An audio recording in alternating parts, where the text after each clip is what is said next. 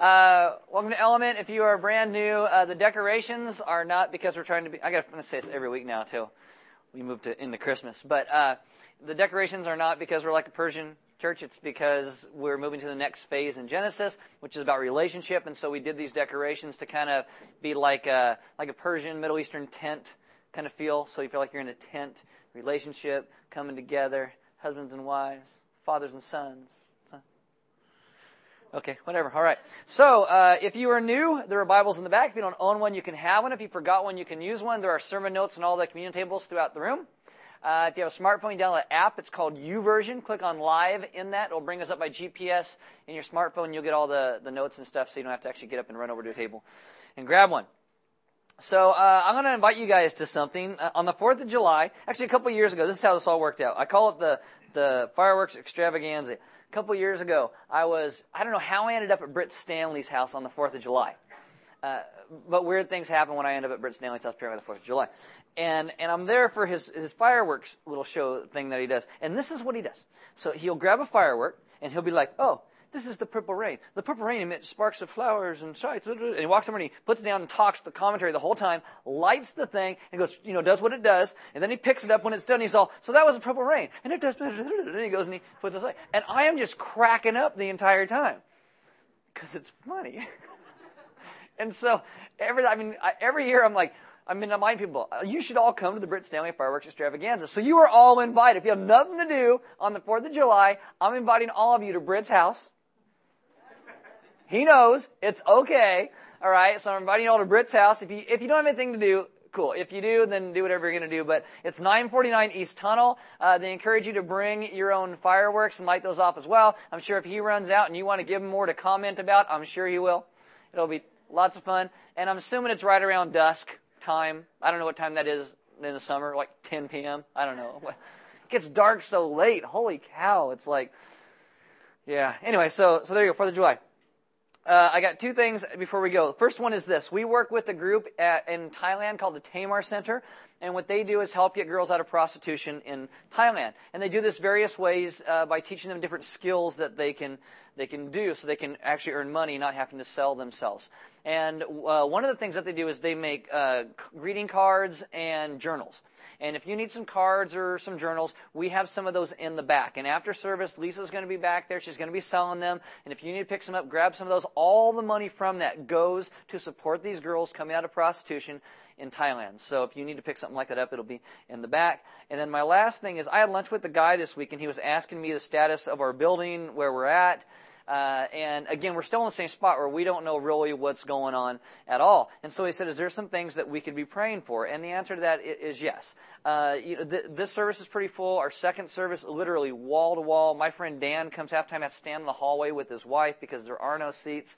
And so we've kind of outgrown this building. Our children's, all the rooms are impacted. They're all safe if you have kids in there, by the way. It's very safe. Right. But they're pretty impacted, and so we need to look for a place to kind of move into. At this point, if you want to pray for things, first off, we'd like for about 20,000 square feet or more. All right, so if you have a buddy that has like a 20,000 square foot place they want to give us, awesome. But, start praying for something like that.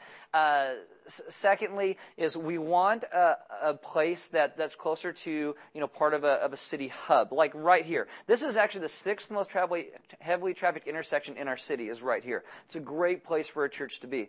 We really don't want to be in a place that's on the outskirts of town somewhere because part of our mission and vision for Element is for all of you to always understand that we are in the midst of a community. The worst thing to do is end up somewhere out away from everybody so you feel like, I do church over here and my life is over here. No, everything in your life is about worship of God. Everything. Church, home life. And so we don't want to be so far out there. We want to be in the middle of everything. So you can be praying for 20,000 square feet in the middle of everything. That's what we want. Okay, I know it's not a tall order, but yeah, I'll even take 40 or 50,000 square feet. I'm not picky, but I'll take it. And then this person also asked me too, they said, well, if we want to give to something like that, can we give to a building fund? And we don't have one yet, but you know what? If you want to give over your normal giving and write a check that says building fund, we can start a fund like that and just start keeping that. We have great financial accountability. If you're a member, you can see all of those things, and we're just looking and waiting for what God's going to call us to do. I kind of feel a little bit like Abraham, like we've been studying, where God's like going to end up one day, go! Where? I'll show you. when?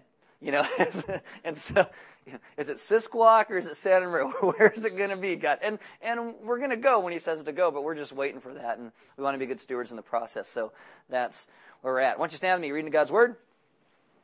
This is Romans chapter 12, verse 18. It says, if possible, so far as it depends on you, live peaceably with all. Let's pray. Father, this morning, I ask that we would be a people who understand what it truly means to live peaceably. That the peace that we have in our lives, because you have restored relationship with us, would make great sense in how we then live out our lives missionally in front of everyone else around us. And that the peace that we display to them would first come from the peace that we have with you. Amen. Have a seat. All right, so if you have a Bible, you can open to Genesis chapter 13. We have been studying Genesis, the story that starts all but doesn't end all stories. Genesis 1 and 2 is about God creating everything, making everything good. Genesis 3, we call this the fall. Man comes in and messes it all up, but God extends his hand of covenant and relationship again to mankind. Genesis 4, 5, and 6, sin just explodes upon the earth. Genesis 6, God comes to this guy named Noah, says build a boat. This is representative that God is offering salvation. Nobody takes him up on it, and Noah hops in this boat, and God takes care of the sin problem on the earth. After he gets out of the boat in Genesis 9, God then re-extends covenant again to him. Then you have Genesis 10 and 11, and sin just grows upon the earth again. And in Genesis 12, God comes to a guy named Abraham to bless him, offers him covenant and relationship, and reveals himself to him. Now, Abraham at this point is just a pagan guy, worshiping pagan gods, doesn't know the one true God. He's a total knucklehead. He's going to stumble a lot in his life because he's trying. He's like a lot of us. We love Jesus, we want to follow him, and we just stumble and fall sometimes. Doesn't make the stumble and falling okay, but what it does make it is that Jesus is our God who has redeemed us and restored us from that. What Abraham does is he starts to follow God, and then the next thing he gets a little scared, goes down to Egypt, kind of pimps out his wife for a little bit. You missed it. Listen to last week. You'll get what that means. And now in chapter 13, he's starting to get some stuff together. Chapter 13 starts up right after chapter 12. Moses now juxtaposes Abraham's unbelief with very strong belief. In chapter 12, he almost gives up all of his lineage in unbelief, and today he almost gives up his land in great belief. So Genesis 13 verse 1 starts like this. So Abraham went up from Egypt, he and his wife and all that he had, and Lot with him into the Negeb. Now guys, this is a ride you got to imagine. You've done something really stupid and your wife's just mad. Okay, I mean, you lost your kids in the mall. Maybe not our mall, but like a big mall, right? And it's like 5 hours later, they like poop their pants, they got candy all over their face, and your wife's just like, what'd you do? You're like, I'm so sorry. All the way home. It's like maybe you get up here and you do announcements and say your wife's old. And then you got to take that ride home. It's like, baby, I'm so sorry. I don't know what came out of my mouth. I don't know what to do. So what happens now is Abraham goes back up. And showing that he goes back up, this is the opposite of what happened when he went to Egypt. In Egypt, he went down to Egypt. Down is bad. Hell, metaphorically, is down. You don't want to go that direction. And so he's going back up to the land God promised him. This is what we call the promised land, because it's a promise from God. Now, when we hear the term promised land, a lot of times people just think the land flowing with milk and honey. But it's never referred to that way in Genesis at all. In Genesis, there's not enough rains there, so the famine comes upon that land. This is opposed to Egypt, who has the constant flow of the Nile to water all of their crops. In Genesis, the promised land even seems a bit harsh. And this would sit in the consciousness of Israel, because when they're getting this Genesis account be put together by Moses, they're walking through the desert of Sinai. It is sandy, it is hot, it is dusty. It's not a very pleasant place to be. And this then would help them generate a heightened sense of dependence on God's provision and God's protections and God's workings. And when we think of Egypt, we think, Egypt is bad, Israel is good. Chapter 12 is the first time Egypt is actually listed and mentioned, and it's a place of shelter. It's a place of mortal danger, but it's also a place of shelter. There is no hatred in the scriptures of Israel. Even despite the slavery that the Israelites were in Egypt for, there's no hatred of Egypt in there. The exact opposite is actually true. In Deuteronomy 23:7, we read this: "You shall not abhor an Egyptian because you were a sojourner in his land." I mean, so often we want to assume the worst. But Egypt, throughout ancient times, actually helped Israel. There are lots of times when, in Egyptian records, where Israel wasn't getting a whole lot of land and famine started coming up, and Egypt let them bring their livestock down and graze in their lands. I think this is why God says in Isaiah 19:24 and 25, in that day Israel will be the third with Egypt and Assyria, a blessing in the midst of the earth, whom the Lord of the hosts has blessed, saying, blessed be Egypt my people, and Assyria the work of my hands, and Israel my inheritance. See, Egypt's not so bad, but Abraham also should not have gone there. It was sin that he went there, but it wasn't the sin that because it was Egypt. It was sin because he didn't listen to what God told him to do and went the exact opposite way. It was a failure to trust God. And many times we're the same way. I mean, we want to blame a place or a people or a thing for our sin when our sin's simply our own fault. See, it's not the alcohol's fault. It's yours for drinking too much of it. Even today we want to say, oh, look, it's Congress's fault. Look at what they're doing. Well, at this point, I don't think it's Congress's fault. I think it's our fault for voting the same people back in every time. We keep voting for the same stupid stuff all the time. It's not a political statement. It's just a true statement. I mean, it's not even the strip club's fault. It's people's fault for keeping it in business. I mean, it's not country music's fault. It's yours for buying the albums. What Abraham does is he repents and he comes back to God, does a lot of soul searching on this trip home like we all need to do. And what happened is God reaches Abraham and he leaves Babylon with all of these converts and he worships with them. He then takes them all to Egypt and he sins and he sins and he sins and he sins. And then God rescues Abraham and Abraham sees his own sin and he goes back to where he was supposed to be. He repents. Maybe today, if you have lost your way, if you can't find God, quote unquote, you got to figure out what your last good day was with God. And if it was when you're in a GC and you stopped going, go back. If you did a Bible study and it totally spoke to your heart and God revealed himself, do it again. If you read a book and it totally spoke, read that book again. It's like the Beatles say, get back to where you once belonged. It's like Sgt. Pepper's theology. But get back to where you once belonged, to God. Abraham does this in front of everyone. It is humbling and he's honest. Like, God, I created a mockery of your name and I am sorry. So Abraham went up from Egypt, he and his wife and all that he had, and Lot with him into the Negev. When it says Lot with him, he's at the end of this list. And it's a subtle hint that there's a bit of an issue coming around with Lot. He's becoming an irritation. You will see this over the next couple chapters. And in this, this is like Lot ends up becoming an awful lot of trouble in the text. In Genesis, you will see that he is a freeloader. How do we see that? Well, Lot never builds an altar. Lot never worships God. He just sits next to Abraham and he hopes to get blessed. I don't know if you know anybody in your life who's a freeloader. Just nickname him Lot. Just be like, I'll just call you Lot, because that's what you are. Sometimes you got to dump those people. Abraham ends up dumping Lot with God's help here pretty quickly. Verse 2, now Abraham was very rich in livestock, in silver, and in gold. It mentions all of his ill-gotten gain from Egypt. And he journeyed on from the Negeb as far as Bethel to the place where his tent had been at the beginning, between Bethel and Ai, to the place where he had made an altar at the first. And there Abraham called upon the name of the Lord. Again, shows his repentance. He's sorry for what he did. Not sorry enough to return all the booty that he got from Egypt, but he's sorry. And because this gain ends up causing him to lose the respect of his wife, lose the respect of probably the people that followed him, because he hears about this great God, I'm going to make you into a great nation. Everybody, we got to follow this God. People do. And he goes and sins in front of all of them. And now Abraham literally retraces his steps from one watering hole to the next to get back to where he should have been in the first place. Abraham here is a great example because he names his sin and he owns his sin and he repents of his sin. Verse 5, and Lot, who went with Abram, he's still tagging along, also had flocks and herds, though not silver and gold like Abraham, so that the land could not support both of them dwelling together. For their possessions were so great they could not dwell together. There's so much stuff that they have that there wasn't enough pasturage or water to support all their livestock. And there was strife between the herdsmen of Abraham's livestock and the herdsmen of Lot's livestock. So sometimes God blesses you, you get a whole lot of stuff, and it just means more work. Anybody ever buy a house? Yes, what happens when you buy a house? What do you do with the house? Work on the house. It's like, my goodness, my job is never, that's right. You plant some sod. What do you got to do when you plant sod? Water it, mow it, fertilize it. Anybody have kids? Yeah, how come every time I say that, people laugh? Yeah, because if you don't have kids, you get to watch somebody else's kids, stuff them full of candy, send them home, and they're like, here you go.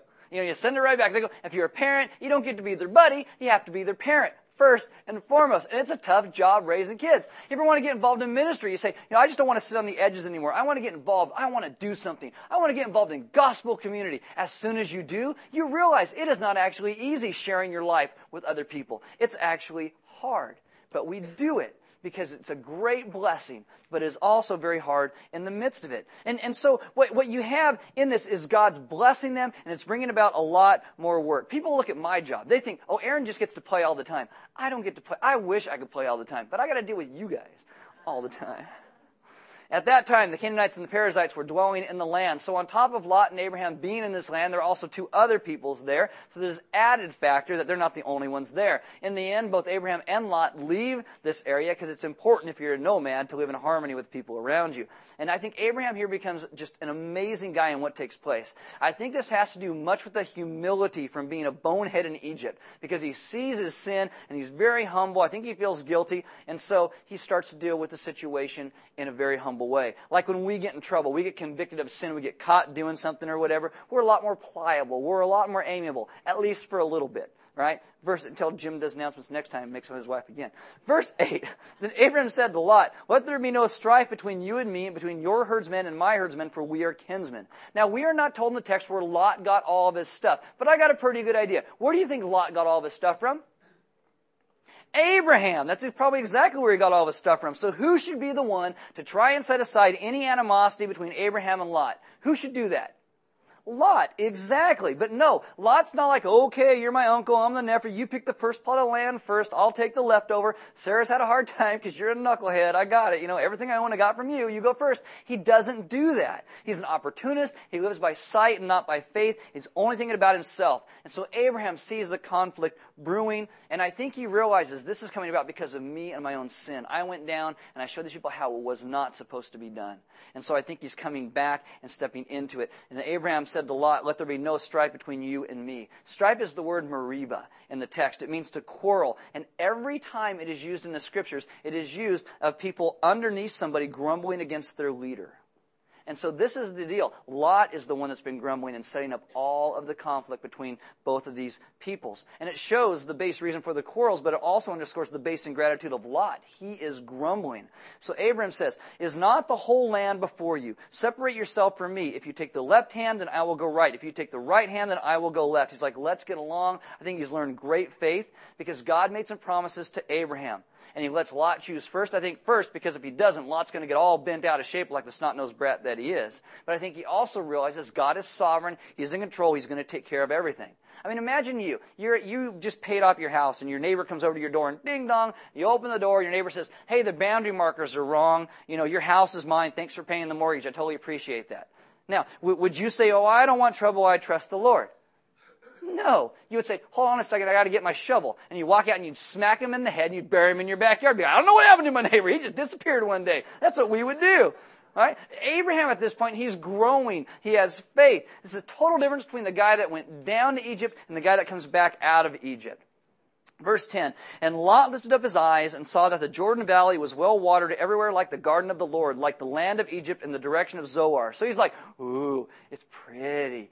Oh, it's so nice. That's what he does. And then there's a little tag. This was before the Lord destroyed Sodom and Gomorrah. Dun, dun, dun! It's just great. It's just great. This is it. We know in just a few chapters, Flaming Heart Road Tar comes out of heaven on top of Sodom and Gomorrah. It's like, good choice, Lot. Good thing you didn't pray about it. It's why we need to pray. He thought he was getting Eden, and he got brimstone from heaven. It's not a good choice.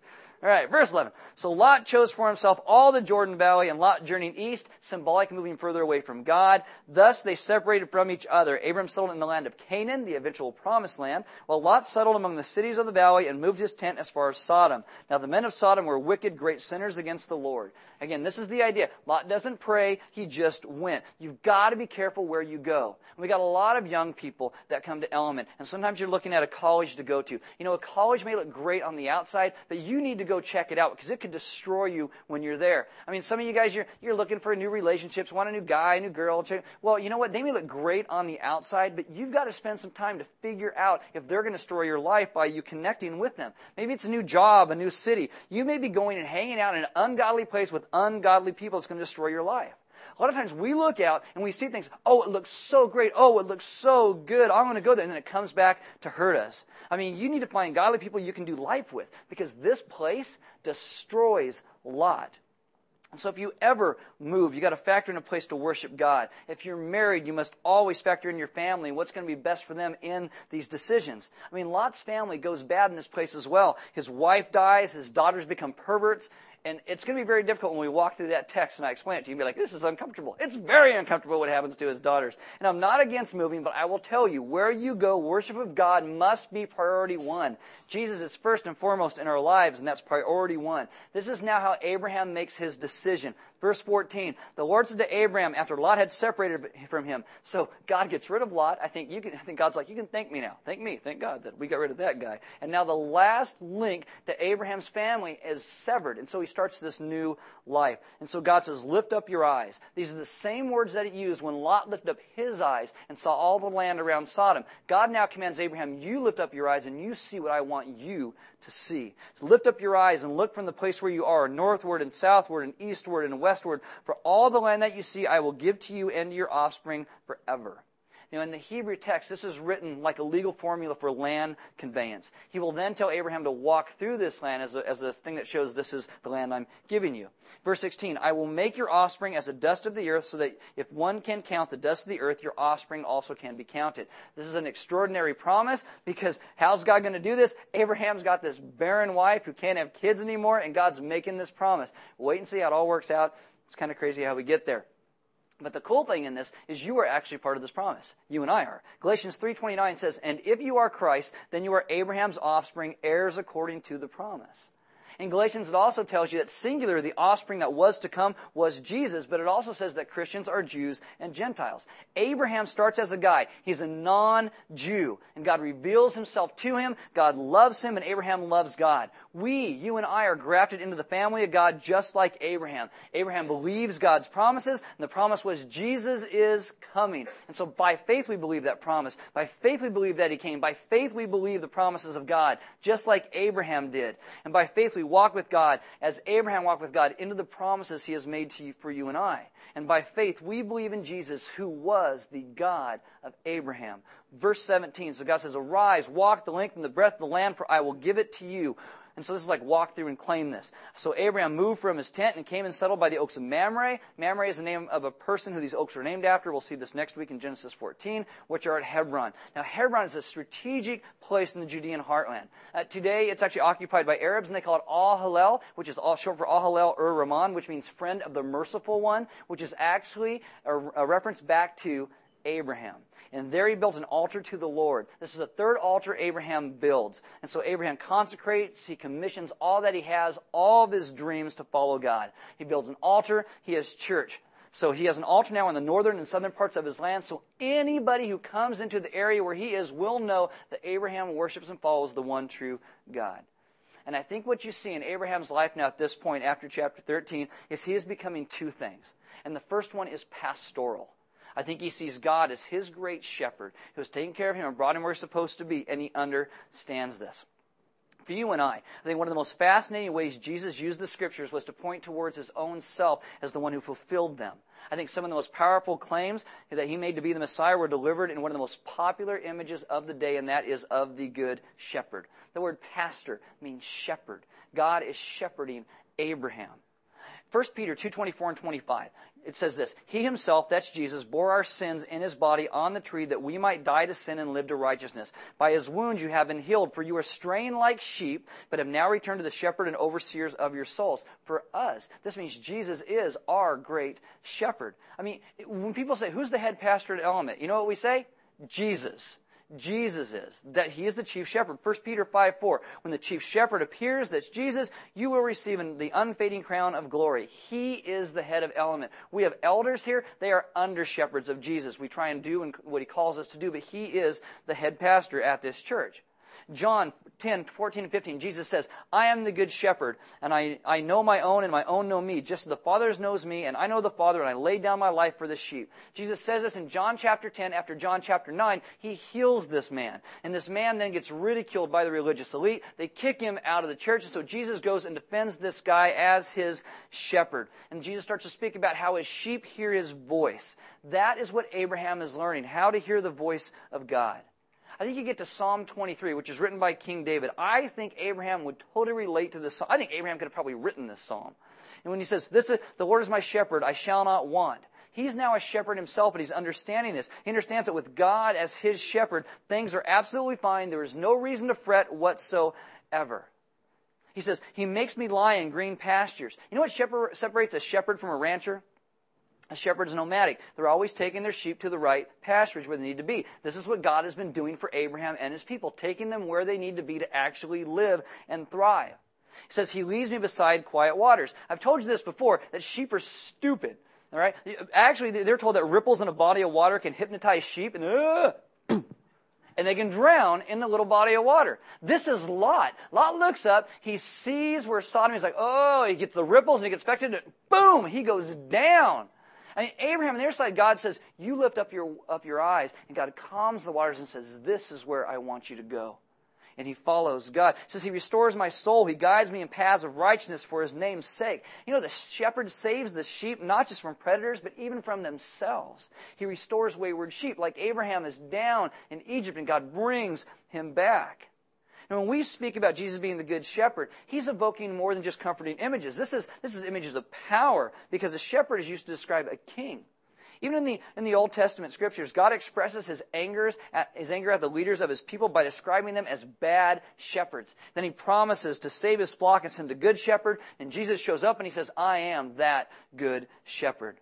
And today we take his words for granted, but Jesus says, I'm your king. I am your shepherd. You don't worry about what happens. I will carry you if you need it.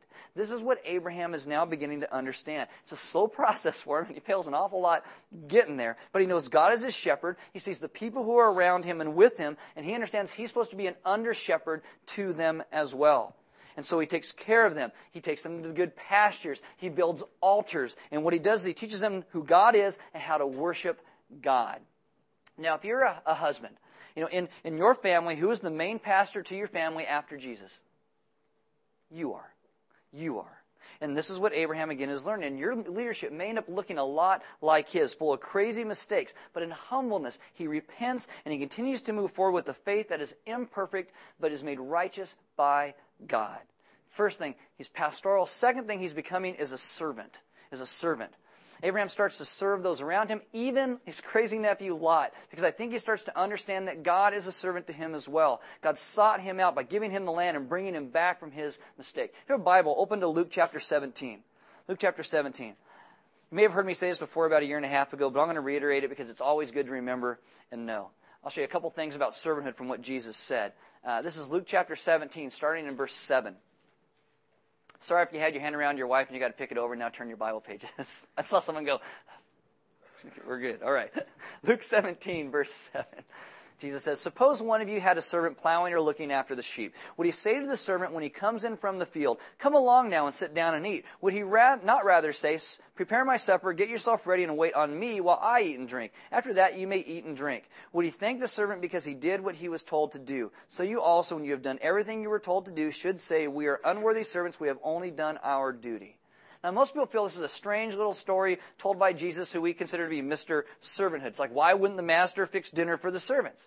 Well, this isn't a little parable about labor relations. Jesus is addressing our tendency to be overimpressed with how hard that we're trying. Oh, look at me, God. I'm a servant. I'm serving so much. Look at me serving. I was in the field all day long working for God. God owes me. No, God doesn't owe you. See, when we learn to walk in grace, to understand God better, we learn to live the call of servanthood correctly. We take servanthood and we twist it all the time. Pride is a killer to servanthood, and we get so prideful about how we're serving. In another parable, Jesus talks about a Pharisee who thinks God is not like this terrible little tax collector. Many Christians will even hear that story and we will think, well, that Pharisee thought he had to earn his way into God's favor. I'm smarter than he was. My theology is right. Thank God I'm better than that guy who thought he was better than everybody else. We do this all the time. All the time. When we come down to understand that everything we do is meant to be service, whether it's in your home or at your work, whatever you do, Martin Luther once said this, what you do in your house is worth as much as if you did it up in heaven for our Lord God. Everything you do is meant to be service. And I've told you this story before, that I had a friend who used to work at Disneyland.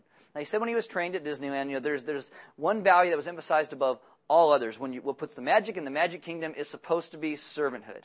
And so they're told that when you're in the kingdom, when you walk through those gates, you serve people. Whatever your job is, you're a servant. You treat everyone with great respect like they're your personal guest. If they need directions, you escort them. If someone asks you a question you've heard 100 times, you answer it like it's the first time you ever heard it. If you ever go there and they're not all nice and polite, go point it out to somebody because I'm sure they'll be gone the next day. Now, I told you this story, but there's a ride there called the Jungle Cruise. Anybody been on the Jungle Cruise? Yeah. Terrible, boring ride. Slow, long. It's like, lion. Hippo.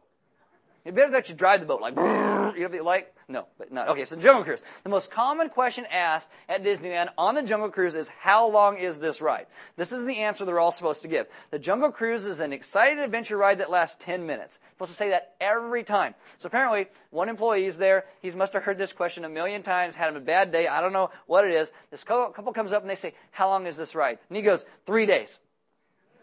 So what they do is they get out of line, they left the park, they go back to the Disneyland Hotel where they were staying on their honeymoon, pack their bags, come back out of the hotel, go back in line and wait at the Jungle Cruise.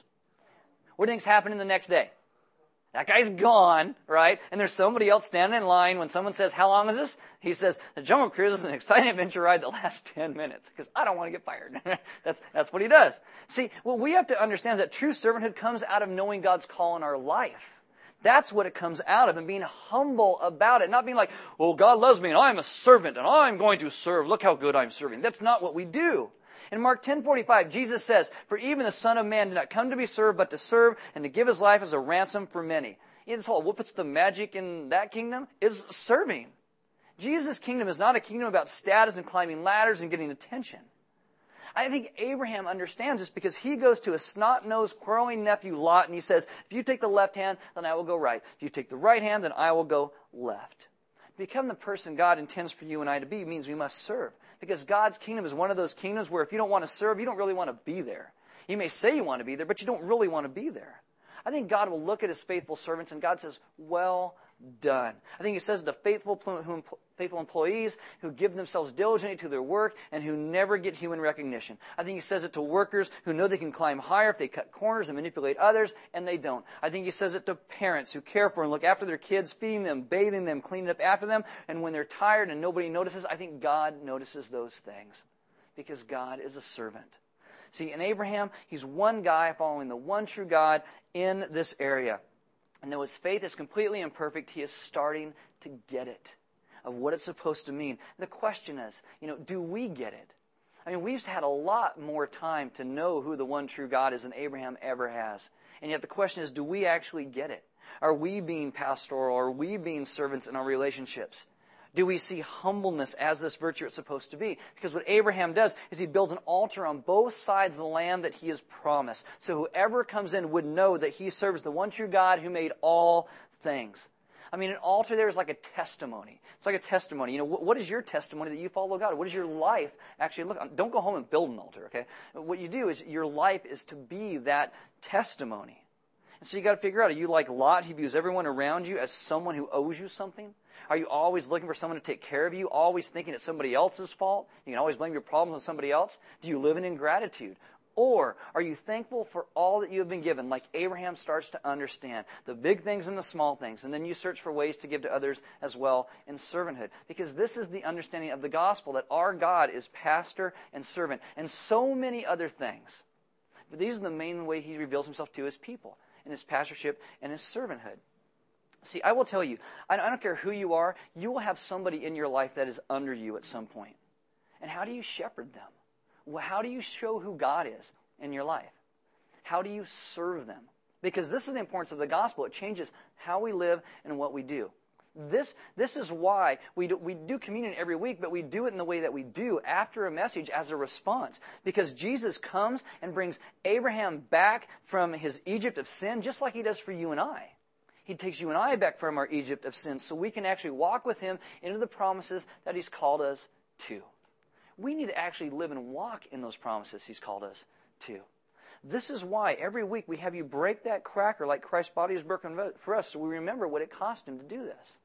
We dip it in the wine of the grape juice to remind us of his blood that was shed for you and I so that we can actually be this people who end up becoming shepherds and servants to people around us so we can properly reflect our great God who has done all of this for us.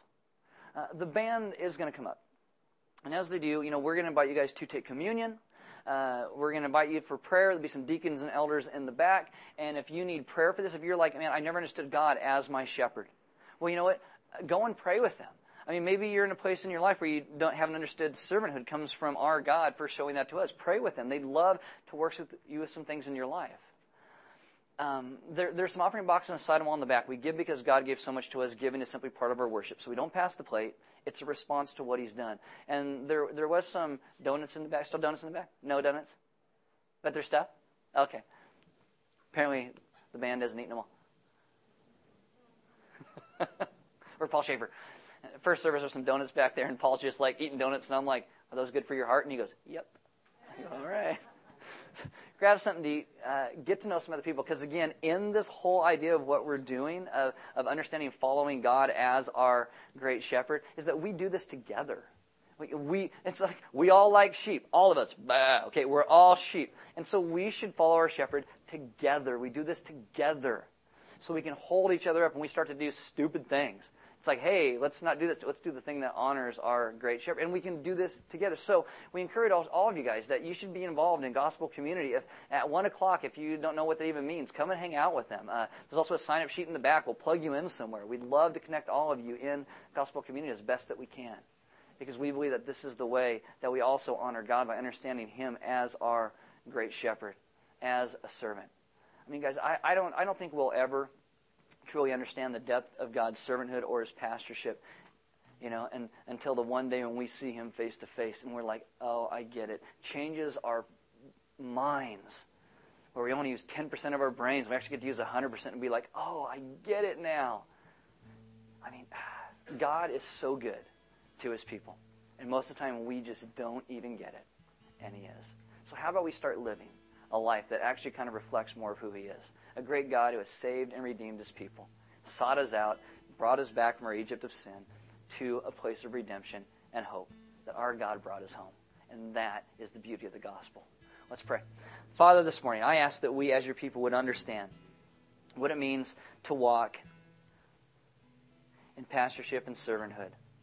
First and foremost, understanding you as our great shepherd. That you are pastoring your people. That you are calling us to where we are supposed to be in our lives. And that you take us back from all of the crazy places of Egypt of our own sin. And Father, I also ask that we would understand servanthood and what it means to serve those around us in a way that honors more fully who you are. That gives the people around us the dignity and honor that you give them by being made simply in your image. And that people understand better who you are by how we as your flock live. Father, thank you for breaking the chains that held us down to all of our sin and setting us free and bringing us into your fold. It is amazing grace. And it is something that we will probably never fully comprehend. But we thank you that even though we are like dumb sheep, you still love us anyway. And you still redeemed us anyway. And so, this morning, accept our worship as praise and honor to you. And as we walk out these doors, continue to convict us so that we will live lives of service outside of these walls. And that people will more fully better understand who you are by the way we, as your children, live our lives in honor of you. Amen.